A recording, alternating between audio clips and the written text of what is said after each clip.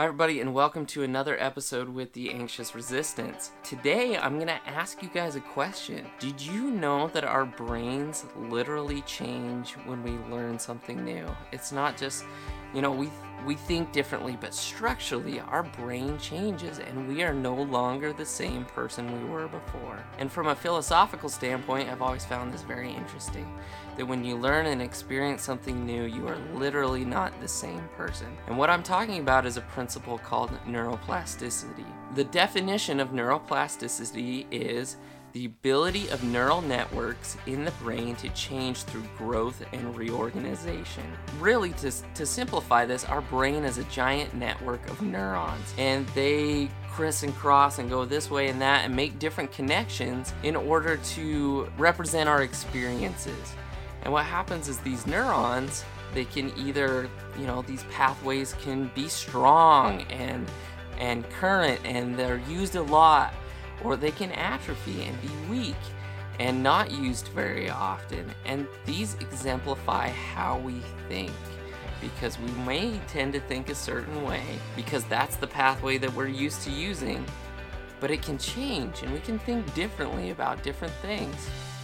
So this principle of certain pathways being used more than others is called long-term potentiation. It means the neuron that's used the most will be the one that's most likely to be used again. And then the opposite term is called long-term depression. Now this is not the same thing as major depressive disorder, but it's just when those neural pathways, they wear out. And they're not as strong as they once were, and you don't think that way. You don't think down that pathway as often anymore. So we literally change. But besides just strengthening and weakening pathways, we also can create new pathways, new connections in our brain that make us and help us think differently.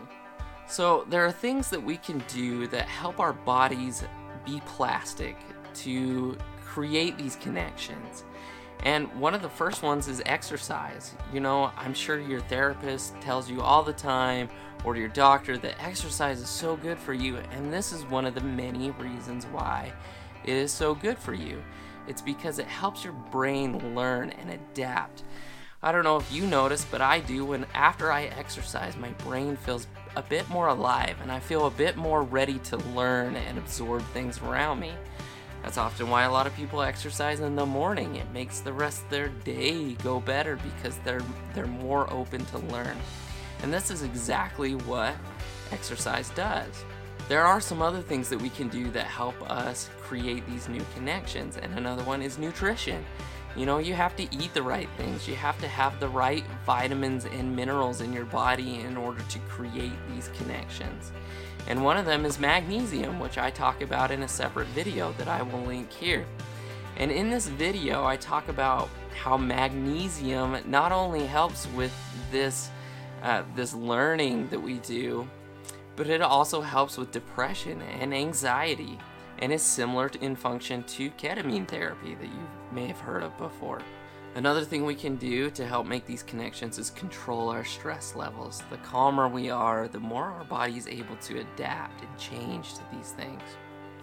Another thing is getting enough sleep. You need to make sure you're getting that 7 to 9 hours a night of sleep to give your brain that time it needs, because during sleep is when it makes these connections, when your brain shuts off and turns everything down and makes these adaptations for the day. And yes, just exercising your brain in general will help you make these connections, and that can come from, whether you're studying, you're in school, whether that's from, watching an educational TV show. One of the best things you can do is learn a musical instrument, and that challenges your brain and helps it learn to make these connections. So it's pretty amazing that we have this ability to change the way that we think. But it's a capacity that's limited. I mean, you can't heal your mental health disorder just through thought. I don't know how many times I heard, when I struggled, that, hey, you just need to be happy. You just need to, think better thoughts. You need to, just have the discipline to not think this way. And to a certain degree, you do have control over how you think, but that doesn't mean you can just change your thoughts overnight. But one of the things you can do is therapy and, counseling. And this is what you do to change your thoughts. And it takes time, it takes effort, and it means you need to, you need to think about things in a new way that maybe you never did before.